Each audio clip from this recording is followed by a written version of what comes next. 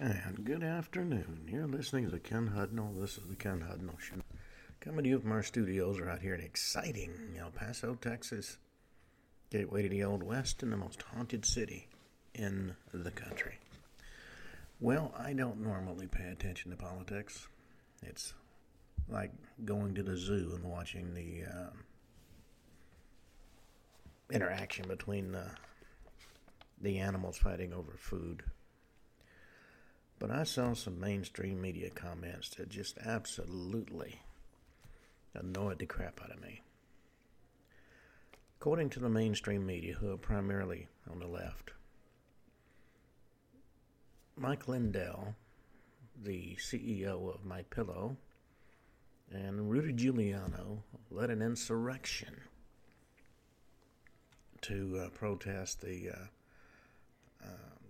wanted the RNC senior officials not go along with the election done for members of Congress. Now, if it's done by the right, it's an insurrection. If it's done by the left, even if people are killed and the cars are turned over and there's burning, it's a spirited protest. Now, I don't particularly support either side, but I am just sick and tired of the worst offenders, CNN, of their attacking anybody who doesn't agree with them. They are there to give the news, not to create the news. All the other silliness they indulge in. And that's one reason their audience has dropped to about 400,000. Those are the card-carrying left extremists, to use their phraseology. Well, today's January 30th day of the year. 335 days remain till this year's over with. Be interesting to see what happens. I saw a prediction by a 4-star that by 2025 we're going to be in war, probably with China. Well, I've been there and done that, and I ain't going to do it again. In 1018, Poland and the Holy Roman Empire concluded the Peace of Bautzen. Now, in 1018, the Holy Roman Empire was still something to be reckoned with. It became a joke later on. 1607, an estimated 200 square miles along the coast of the Bristol Channel and the Severn Estuary in England are destroyed by massive flooding. About 2,000 people died. In 1648, 80 Years' War, the Treaty of Münster and Osnabrück is signed, ending the conflict between the Netherlands and Spain. 1649, Charles I of England is executed in Whitehall, London. They didn't bother with elections, they just cut his head off. Oliver Cromwell was running that show, the Lord Protector of the Commonwealth. 1661, he's ritually executed himself more than 2 years after he died. On the 12th anniversary of the execution of the monarch, he himself deposed. 1703, the 47 Ronin under the command of Oishi Kanosuke avenged the death of their master by killing Akira Yoshonaka. 1789, the Taisan forces emerged victorious against Qing armies and liberate the capital, Thanglang. The 1806, the original Lower Trenton Bridge, also called the Trenton Makes the World Takes Bridge, which spans the Delaware River between Morrisville, Pennsylvania, and Trenton, New Jersey, is opened. The 1820, Edward Bransfield signs the Trinity Peninsula and cites the Trinity Peninsula. I can't read or talk. And claims the discovery of Antarctica. The 1835 saw the first assassination attempt against the President of the U.S. Richard Lawrence attempts to shoot President Jackson, but fails and is subdued by a crowd, including several congressmen as well as Jackson himself. In those days, congressmen acted. Today, if a congressman saw an assassination attempt, he'd have to convene a committee to determine what it was he really saw. 1847, Yerba Buena, California is renamed San Francisco. 1858, the first Halle concert is given in Manchester, England, making the official founding of the Halle Orchestra as a full-time professional orchestra. 1862, the first American ironclad warship, the USS Monitor, is launched. If I'm not mistaken, it was referred to even by its own supporters as a cheese box on a raft. And in its battle against the Merrimack, pretty much fought to a draw. 1889, Archduke Crown Prince Rudolph of Austria, heir to the Austro-Hungarian throne, is found dead with his mistress, Baroness Mary Vetsera, in the Maryling. 1902, the first Anglo-Japanese alliance is signed in London. 1908, Indian pacifist and leader Mohandas Karamchand Gandhi is released from prison by Chansey Smuts after being tried and sentenced to 2 months in jail earlier in the month. 1911, a destroyer, USS Terry, makes the first airplane rescue at sea, saving the life of Douglas McCurdy 10 miles from Havana, Cuba. 1902, Japanese car maker Mazda is founded, initially as a cork producing company. Some of their cars aren't much bigger than corks, but there you have it. 1925, the government of Turkey expels Patriarch Constantine VI from Istanbul. Istanbul used to be Constantinople.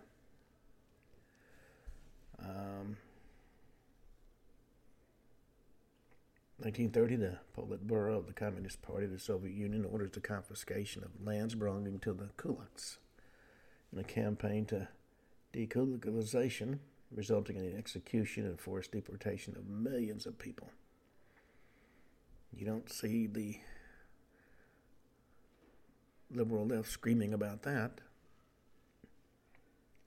1933, Hitler's rise to power. He takes office as a Chancellor of Germany on this date in 1933. 1939, during a speech in the Reichstag, Hitler made a prediction about the end of the Jewish race in Europe if another world war were to occur. 1942, Japanese forces invade the island of Ambon in the Dutch East Indies. Some 300 captured Allied troops are killed after the surrender. 1/4 of the remaining POWs are alive at the end of the war.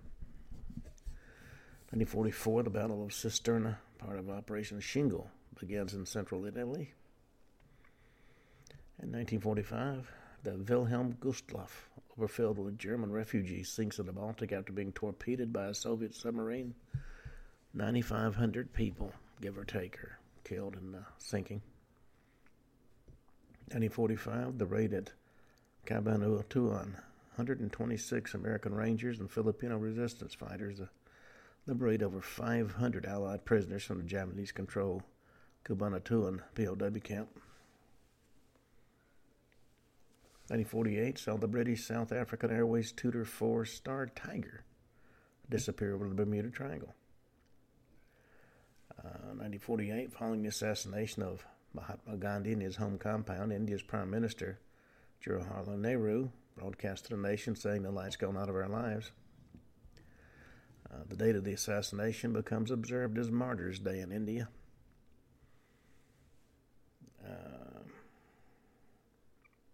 1956, in the U.S., civil rights movement leader Martin Luther King Jr.'s home is bombed in retaliation for the Montgomery bus boycott.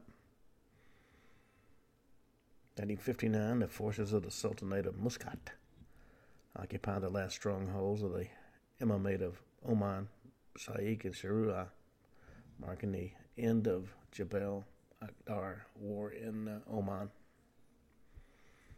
1959, the MS Hans Hedthoff, specifically designed to operate in icebound sea, strikes an iceberg on her maiden voyage and sinks. All 95 people on board die. 1960, the African National Party is founded in Chad through the merger of several traditionalist parties.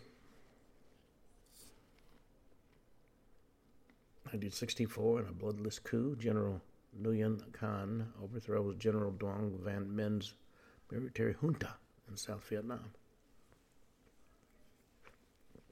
In 1968, the Tet Offensive, launched by forces of the Viet Cong and North Vietnamese Army against South Vietnam, the U.S. and their allies, starts on this date.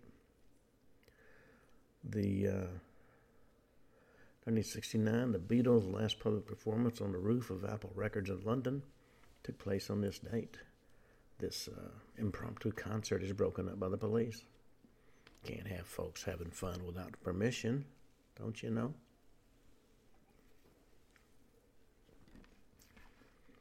All right, 1972, Bloody Sunday.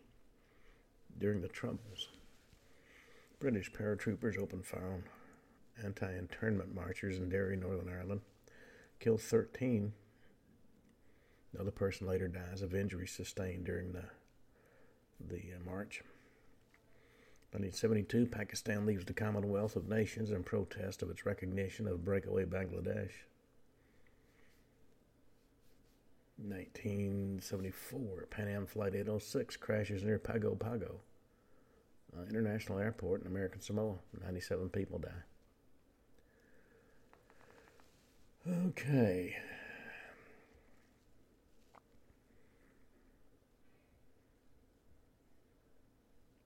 In 1982, Richard Skrinta writes the first PC virus code, which is 400 lines long and disguised as an Apple boot program. It's called Elk Cloner. 1989, the American Embassy in Kabul, Afghanistan is closed. 1995, hydroxycarbamide becomes the first approved preventative treatment for sickle cell disease. And in 2020, on this date, the World Health Organization declares COVID-19 to be a public health emergency of international concern. Now, say what you will. Evidence points to it having originated in Wuhan, even though the liberal left has turned backflips to make it not so.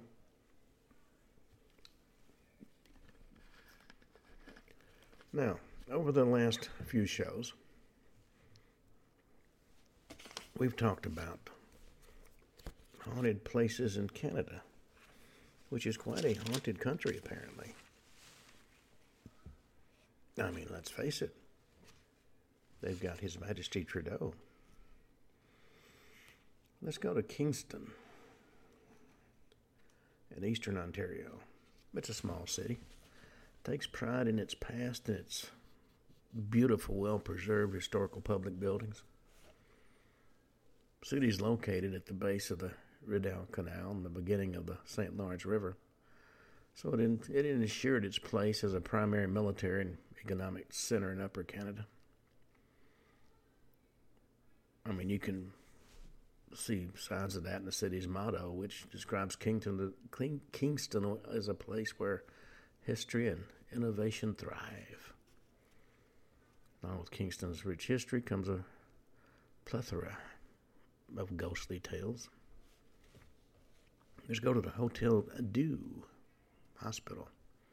We had a Hotel Dieu here. There's a lot of stories about haunted locales around the city of Kingston. And one of these describes the spirit of an older woman dressed in traditional nun clothing who's said to still be making the rounds in the wee hours of the night, continuing to check in on patients long after she died. One of several ghosts reported to be seen and heard at Hotel Dieu Hospital. Now, the Hotel Dieu, still operational, one of the most prominent hospitals in Kingston, even today, was founded by the religious hospitalers of St. Joseph, built in 1845. on the corner of Brock and Sydenham Streets. 1892, it moved to its location at 166 Brock Street, almost quadrupling the space for patients to 150. And of course, a chapel and convent were added in 1895 and 1897. And in 1912, a school for the training of nurses was added. Now, the old nun I talked about is the most famous ghost in this location, but she hadn't been given a name per se. Folks simply referred to her as the old nun. Now, a number of staff members have reported seeing her over the years in various locations throughout the hospital. They're moving along the hallway, caught in a peripheral flicker of vision from the corner of the eye, or seen full on and very clear.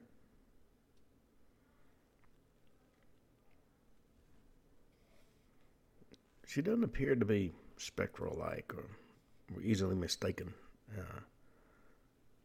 She's easily mistaken for a living person, and she'll inexplicably vanishes around a corner or in front of your eyes. The patients have also reported being visited in the middle of the night by a woman matching the nun's description. And none of them talk about feeling alarmed, but rather being comforted by her presence as she comes into their room, stands by their bedside, and behaves just like a nurse doing late-night check-ins on the patients. It's only after learning the next morning that there was no nun on duty that night. Yet the patients realized they've had a paranormal encounter. Now, there appears to be only one reported incident involving the nun when the person who encountered her was upset and frightened. A staff member reported an eerie occurrence during one of her overnight shifts. She was pushing a cart down a quiet, deserted hallway, and suddenly she was overcome by a distinct feeling that she wasn't alone. Immediately she felt frightened and paused in the hall, and then she felt a hand grab her shoulder and pull her around. And there, standing in front of her, was the old nun. The image was quite clear, and she could feel the hand on her shoulder. And then slowly it faded away. The woman claimed there was nothing particularly frightening about the old nun's appearance, and in fact her face denoted a friendly demeanor. But the staff member was still scared out of her gourd and admitted running down the hallway to try to get away. Now, one of the most active spirits at Hotel Dew is known by the name of Minnie. Appears to be a young girl and moves actively about the hospital just like a playful child might. Minnie is thought to be the ghost of a young person who was orphaned while en route from Ireland to Canada. Her parents died before arriving in the new land. And Minnie, like so many other children in her situation, survived in a role that became known as a home girl, a child forced into domestic slave labor. These children spent their days cleaning and tidying and doing laundry and cooking in exchange for having food and a place to stay at the hospital.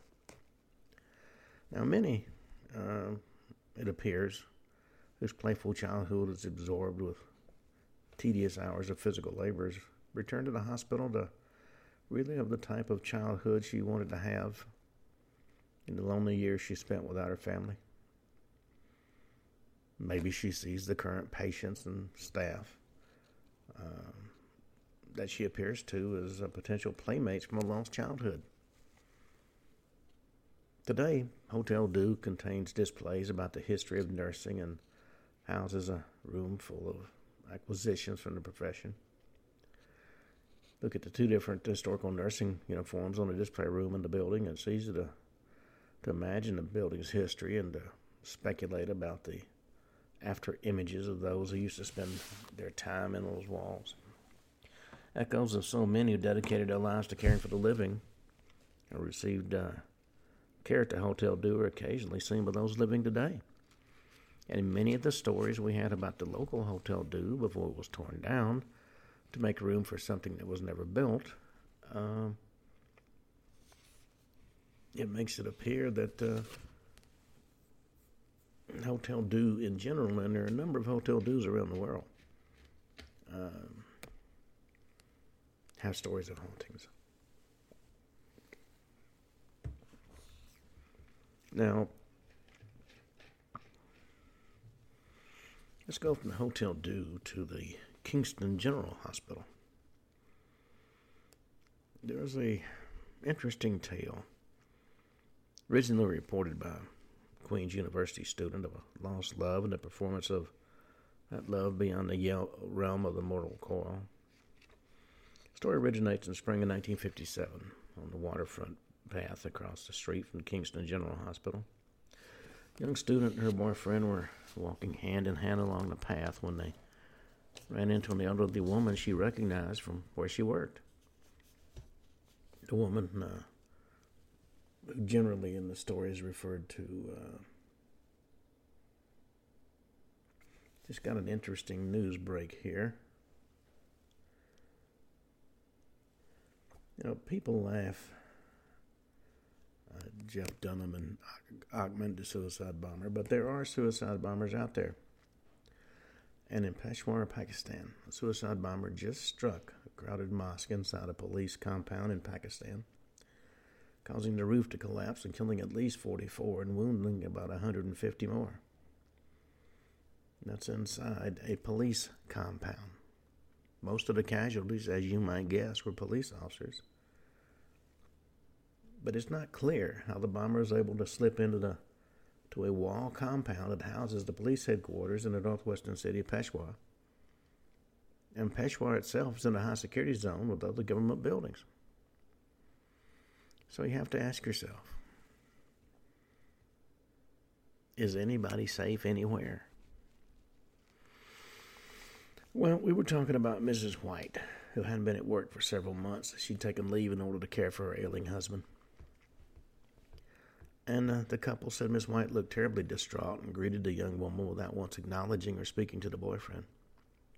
She'd just been to the hospital across the street to visit her husband, but the elevator in Victory Wing, where he's located, was broken, and she couldn't get up to see him. Now, the Queen's student wasn't sure what to say, but offered her condolences before they parted ways, and she continued on along the path with her boyfriend.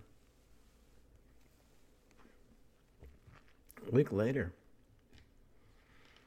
a young student was reading a monthly magazine from Queens when she found the obituary for both Mrs. White and her husband. Now, she was a little shocked to see the date of Mrs. White's death was 3 weeks before, which meant she'd encountered Mrs. White 2 weeks after the old woman died. And that's disconcerting. I don't care who you are. Confused and frightened and unsure what to do, the student headed to the hospital to see if the dates were wrong in a printed obituary. Her investigation revealed that Mrs. White had indeed died on the date printed, and before her death on that day, she'd been to the hospital to visit her husband. And during the visit, she'd been informed that his illness was fatal, and he didn't have much time. She'd say her final goodbyes. Completely distraught, she left the hospital, walked across the street, and walked straight into Lake Ontario and drowned. Now, there was another intriguing fact that came to light. During the meeting with Mrs. White, she talked about the elevator being broken in the Victory Wing, but that happened after Mrs. White died. So was the ghost of Mrs. White continuing her routine of visiting her husband, even though neither of them were still alive? And once the elevator was broken, was the ghost unable to follow Mrs. White's usual path? Now, there have not been any other reports of Mrs. White visiting the hospital. Maybe the broken elevator put a stop to her routine.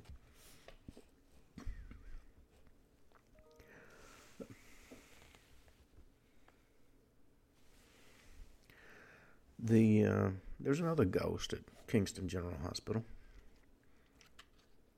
seen from time to time in the emergency ward. And while there are not many details about this particular story, staff claim to have seen the ghost of a man who died shortly after his Model T Ford crashed into a tree on the exact location where the emergency room now stands. Would he have survived had he crashed his car at a later time, when he would have been so close to life-saving help? Maybe that's what the ghost is looking for. Ever suffering through the knowledge of being so close to medical attention but unable to change his fate. Now, there's a story about a haunting associated with St. Mary's of the Lake Hospital. This hospital was established in 1946, located on Union Street in Kingston. It's a teaching hospital that specializes in rehabilitation and palliative care, continuing care, and geriatric services. Almost all of the reported ghostly sightings have occurred in the oldest wing of St. Mary's of the Lake. Staff in the hospital repeatedly reported the ringing of patient bells coming from vacant rooms and lights that seemed to turn on and off by themselves for no particular reason. They've also reported bathroom taps turning on full blast all by themselves. Once it's even caused flooding on one of the floors. Now, some believe the flooding might have been caused by a mischievous or forgetful patient, but all the patients in the wing where it occurred were in chronic care and weren't even able to get under their beds.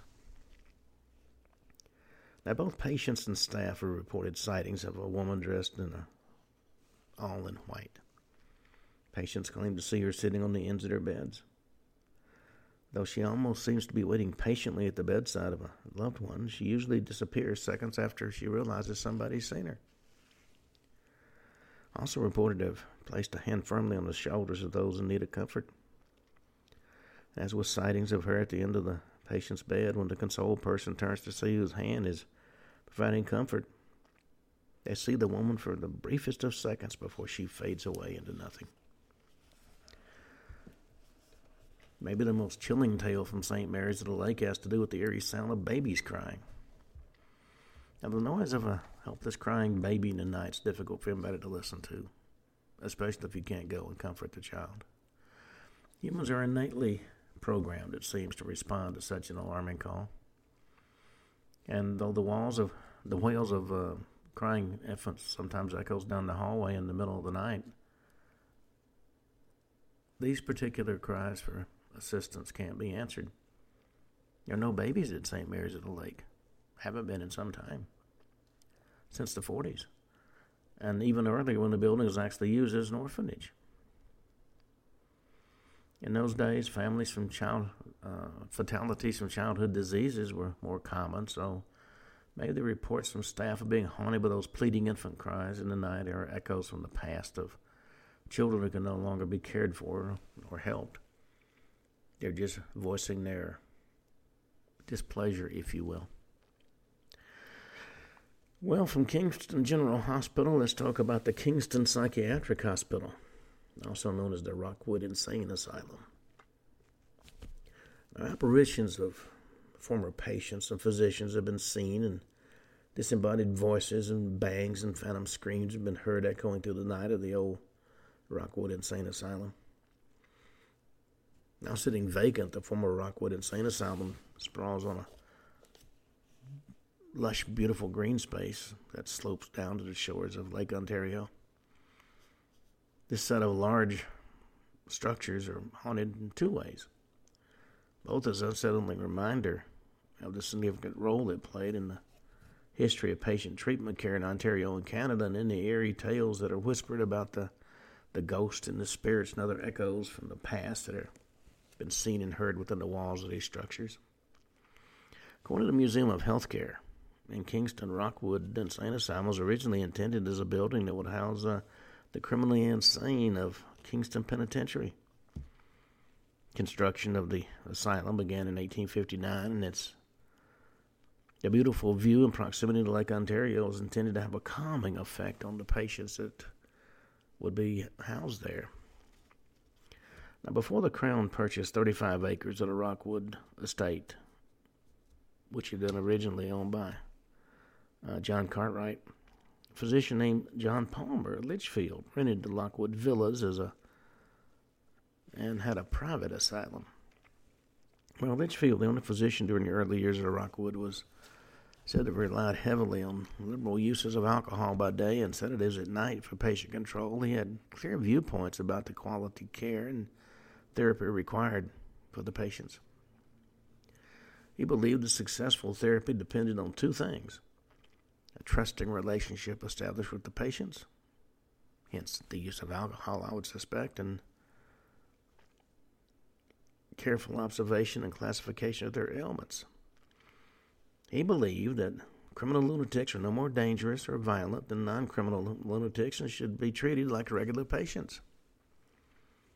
This led to his position that the asylum, which originally housed only the criminal insane prisoners from nearby Kingston Penitentiary, be open to non-criminals as well.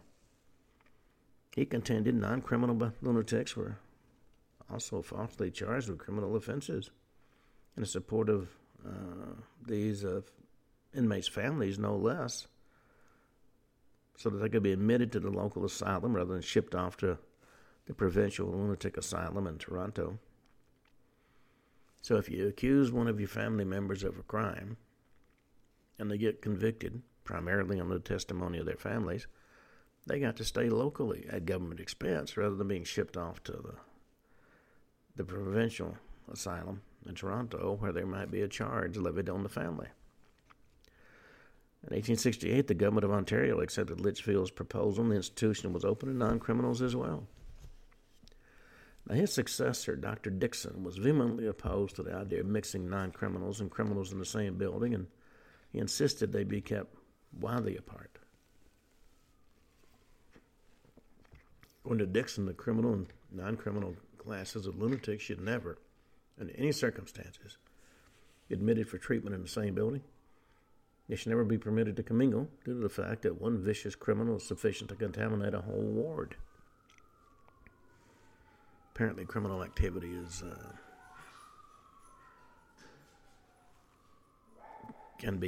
others can be infected. Apparently, we had an ambulance come by, and my vicious guard dogs went nuts. Well, we were talking about the fact that Dr. Dixon didn't believe that non-criminals and criminal lunatics should be allowed to commingle. And convicts from the nearby Kingston Penitentiary were conscripted to build the architect's progressive limestone edifice. It was William Coverdale was his name. He designed incorporated large rooms with windows and several common sitting rooms. The building was also equipped with one of the very first central heating systems in Canada. These systems are considered far safer than stones or open fires. The architecture and picturesque location were a source of pride for the local community, and Rockwood Insane Asylum was regularly featured on postcards from the 1900s. This lakeside location was also a popular destination for tourists and other visitors to the Kingston area, some days with an overwhelming capacity. One superintendent wrote in 1882, "We've been deluged with visitors." They got about 1,000 visitors a day who came through on any particular public day. And while the exterior may draw tourists and captivate historians, there were dark, unseen forces lurking inside the walls. Over the years, staff at the institution reported being overcome by overwhelming sensations of despair and terrible dread when working in the basement, for example. Some reported feeling as if they were being smothered in a heavy blanket of negative emotions, and others felt trapped and helpless.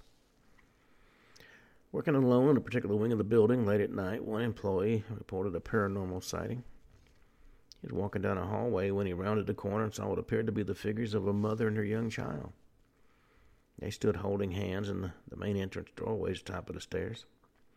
Now, the building at that point in time was locked up tight, and the only other person on duty that night was a fellow employee in another wing. So the employee knew it was impossible for somebody to have gotten inside. He became immediately overwhelmed by an eerie sensation, particularly when his eyes adjusted to the light and he saw the clothing the two were wearing.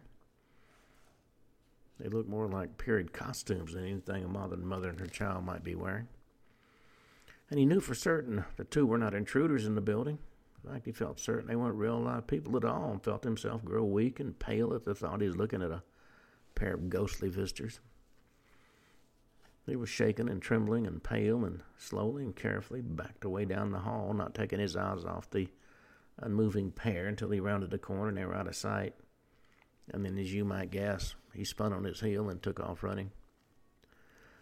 On the Haunted North American website, under a listing for the Brockwood Asylum for the Criminally Insane, there's a testimonial from somebody identified only as A.H., who referenced her brother's experience during construction and restoration work in the building. According to this A.H., the construction worker reported hearing footsteps and doors opening and closing on their own. But more disturbing is the description of a photograph of the vacant building taken in the early morning hours before the sun came up. In the photograph, an unexplained lime green light can be seen glowing from the first floor window. And standing in that light appears to be the shape of a person. Maybe the greatest tragedy stems from one of the significant triumphs to have taken place in Rockwood.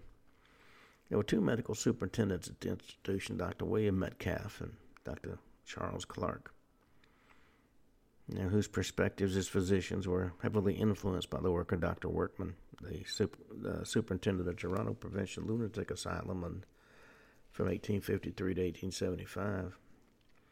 Metcalf and Clark began a course of improving both the living conditions and the treatment of the patients.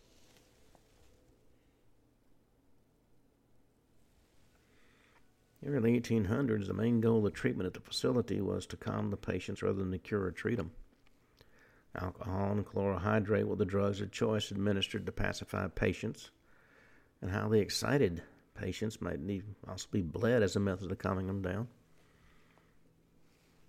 Yes, medical science at one point in time pushed bleeding. Bound in shackles or muffs, a restraint that held two hands together in a single boxing glove type contraption, patients were constantly impeded from movement. Others are treated to a continuous bath therapy, which was an immersion in water and put them with their heads left poking up through a canvas opening and they'd sometimes sit in these baths for up to 12 hours at a time. These were among the many methods of calming used for the more excitable patients. Sedatives commonly used on patients included morphine, bromides, peraldehyde,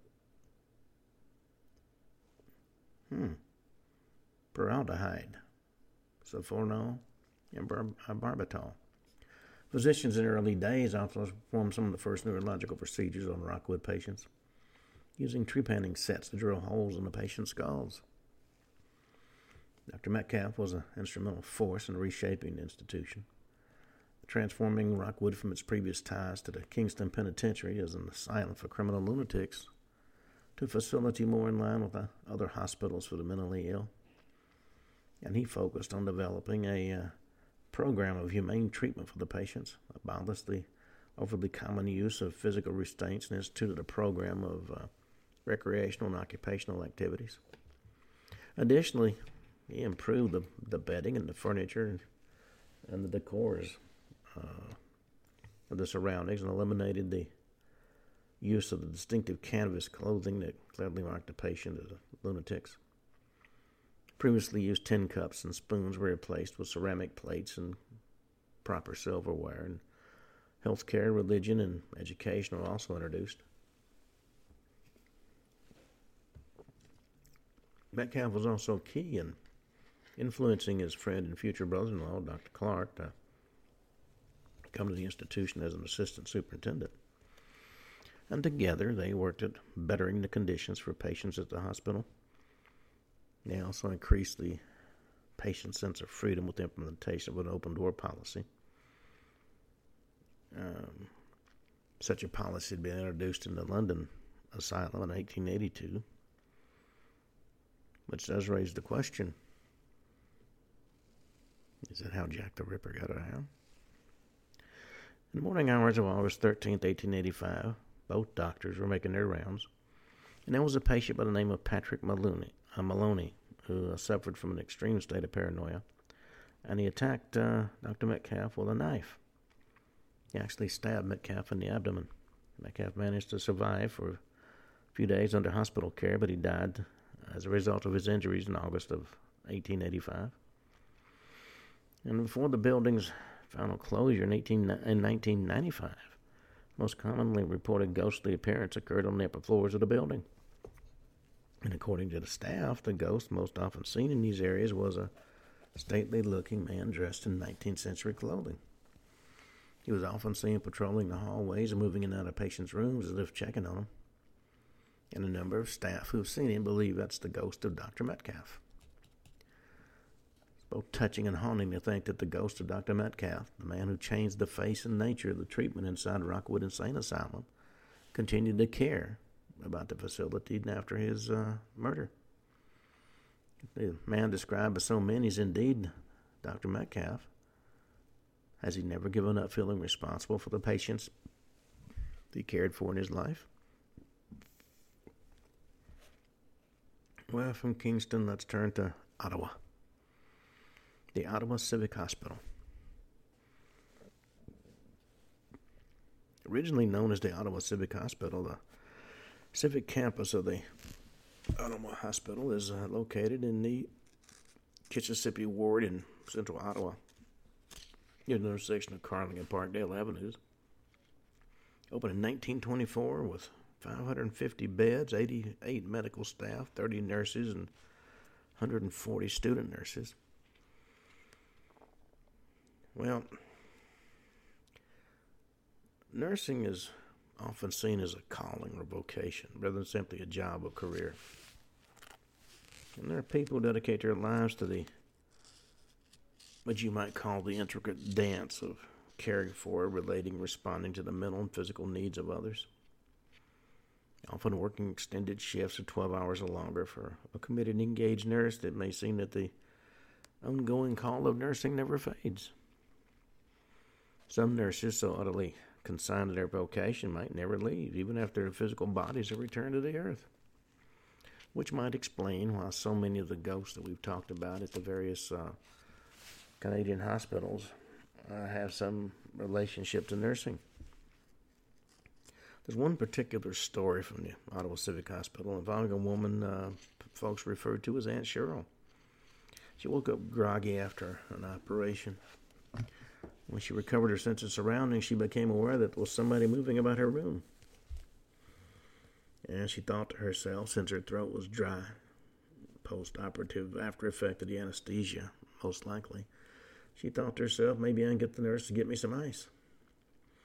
So she waved a hand at the female figure she saw standing across the room at the foot of her neighbor's bed. But that particular nurse didn't turn to acknowledge her. And as her eyesight became sharper, she came more and more out from underneath the effects of the anesthetic. She was startled to see the woman wasn't wearing the typical uniform of the day, but an old-fashioned nursing cap from long, long ago.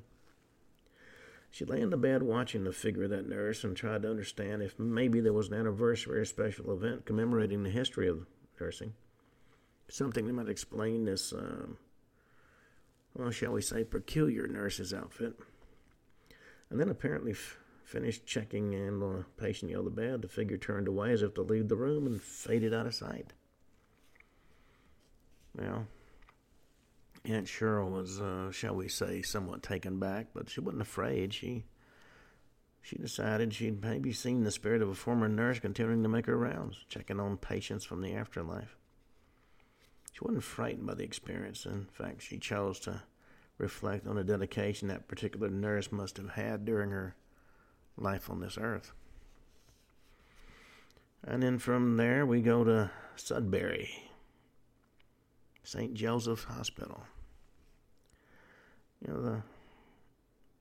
Recently that site's become an $80 million condo project headed up by Panoramic Properties and approved by the city's planning committee in 2012.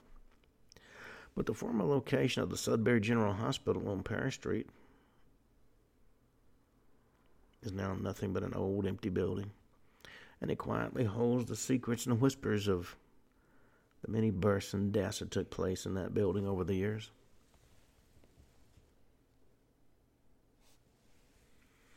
Now, based on some of the stories told about the site, it doesn't appear any amount of new construction and architecture will ever shake the spirits free from this allegedly haunted location. 1944, the Sisters of St. Joseph of Sault Ste. Marie purchased 7 acres of property in Sudbury at 700 Paris Street. Land was acquired to establish the Sudbury General Hospital of the Immaculate Heart of Mary. They always got these fancy names, don't you know? May of 1949, the cornerstone was laid and the construction was completed in 1950. Known over the years as both the Sudbury General Hospital and St. Joseph's Health Center, the location is also home to the Marymount School of Nursing, which opened in 1953, and to the St. Joseph's Convent in 1957. Duh.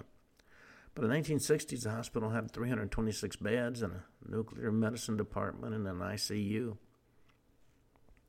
the completion of the A wing, the hospital could accommodate 375 patients by 1973. And that same year, an inquest into the mysterious death of 22 patients in the new A wing was held, and it was decided the deaths were caused by a mix-up involving pipes that contained pure oxygen and nitrous oxide.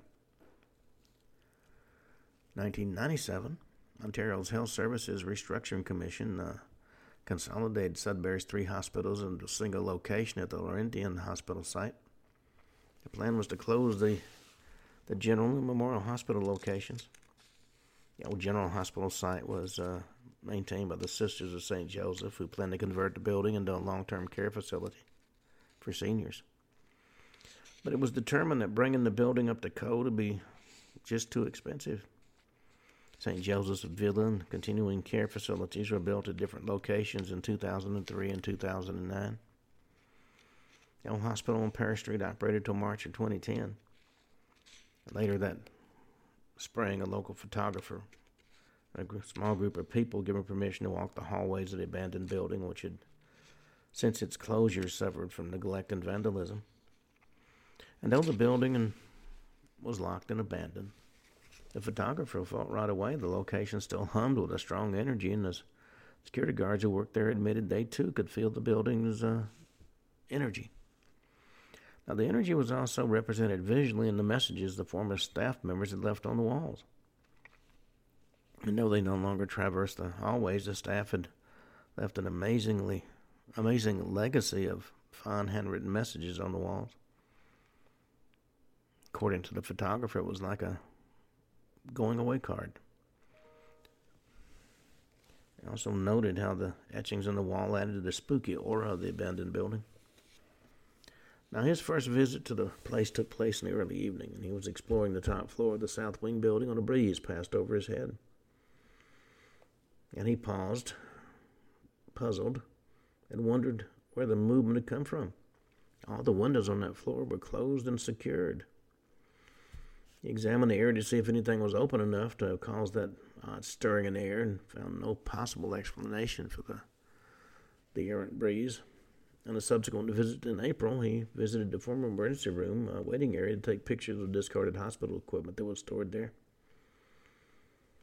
He saw an electronic sign that couldn't possibly have been hooked up to any computers or data storage system, but it was lit up to indicate the patient 86 was next to be served.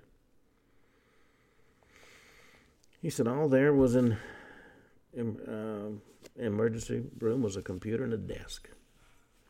No way the sign could have been connected to anything. When he returned to June, the sign that had indicated residents to see patient 86 in April had advanced to patient 91. Now, these were odd and unexplainable occurrences. It wasn't until he noted and got down to the sub-basement of the hospital he experienced something chilling he would never forget. I might say at this point in time, the only name we have identifying this photographer is Tom. He said the basement was so cold.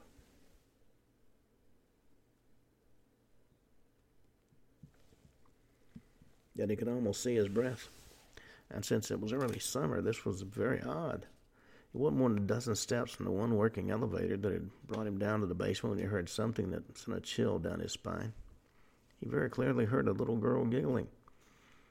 And then he described hearing, shortly after these ghostly giggles, what sounded like a bag of marbles dropped on the floor. And after the marbles finished dropping to the floor, the little girl's laughter became even louder. Well, terrified, not wanting to hear or see what might happen next, he beat a hasty retreat out of the sub-basement and never went back there. He did return to the hospital to take more photographs, but he mentioned that at the time the air would change, becoming so heavy it was actually hard to breathe. He said the longer the place sits abandoned, the spookier it gets. Well, the site is to be developed into a beautiful waterfront condo, but he doesn't think he'll be buying anything there, leaving the whole old hospital grounds to be left alone. He said everybody went there. They were born there, they died there. Energy doesn't dissipate, it just changes form. It's a sacred ground. Well, we turn next to Quebec. The Grey Nuns Convent in Montreal. Students living in a residence at Concordia University have had trouble falling asleep, and they might have a good reason for that. And it likely has nothing to do with being away from home for the first time. A number of tragedies have taken place at that location, almost 300 bodies buried in a crypt in the basement. 232 of those 300 bodies are Grey Nuns who were interred there. Now, the Grey Nuns is a name most commonly given to a group of 6 distinct Roman Catholic communities of women originally founded in 1737 by St. Margaret de Youville, young widowed woman. The nuns were devoted to helping others, compassionate service, charitable events, and supporting society's most vulnerable through schools and hospitals and long-term care facilities. At the age of 30, de Youville had lost 4 of her 6 children, her father, and a husband of 8 years. So, she turned to religion and dedicated herself to helping others. Began a small home that took in the poor, but as the group of women grew, they took on other projects. In 1747, he took over operation of the General Hospital of Montreal. The term Grey Nuns was derived from the original mocking nickname given to de Youville and her sisters. Les Grises was a term that meant both the Grey women and the drunken women, meant as a reference to the founder's husband, Francois de Youville, a bootlegger who had illegally sold liquor to the Aboriginal population. The name stuck and was maintained as a reminder of the group's humble beginnings, even as they grew and continued their charitable work. First native-born Canadian and to be declared a saint, Margaret de Youville was beatified in 1959 by Pope John XXIII, who called her the Mother of Universal Charity. Later canonized by Pope John Paul II in 1990. Congregation's Mother House, built in 1871, housed as many as 1,000 Grey Nuns, who also served as a hospital and orphanage. Top floor was used as a dormitory for the youth, and the lower part of the building's west wing was occupied by sick and wounded soldiers returning from the wars. According to several articles published in the Winnipeg Free Press in February of 1918, a nighttime fire on St. Valentine's Day on the top story of the building, triggered by electrical wiring, it's suspected, resulting in the death of at least 53 children from the 5th floor orphanage. And while 53 infant bodies were identified, there was speculation in the Concordian article as to whether or not some children's bodies were entirely cremated in the fire. Certainly it's a possibility. 2004, Concordia University acquired the building, which had been declared a historical site by then, from the nuns, and began the process of converting it into a student residence. The chapel in the building was converted into a study hall, and the nuns' rooms were turned into dorm rooms. Remains buried in the building's crypt were supposed to be transferred to Ile Saint Bernard near Chateauguay, which the nuns owned, but Quebec health authorities refused to allow opening and exhumation of the tombs, citing health reasons. apparently some of the sisters who were buried in the crypt in the basement died of infectious disease. Chris Mata, a spokeswoman for Concordia University, told CBC in April of 2013 the crypt in the basement will be visible to the public, but only returning nuns will be able to visit it. For the nuns, this was their life, this was their home, this was their family. This is where they worked, where they lived. There's a real connection here, and they'll always be welcome back. Well, at that point, we've run out of time for today's show. We'll be back tomorrow and talk more about the Grey Nuns and ghosts in Quebec. Until then, this is Ken Hudnall for the Ken Hudnall Show saying have a truly great evening.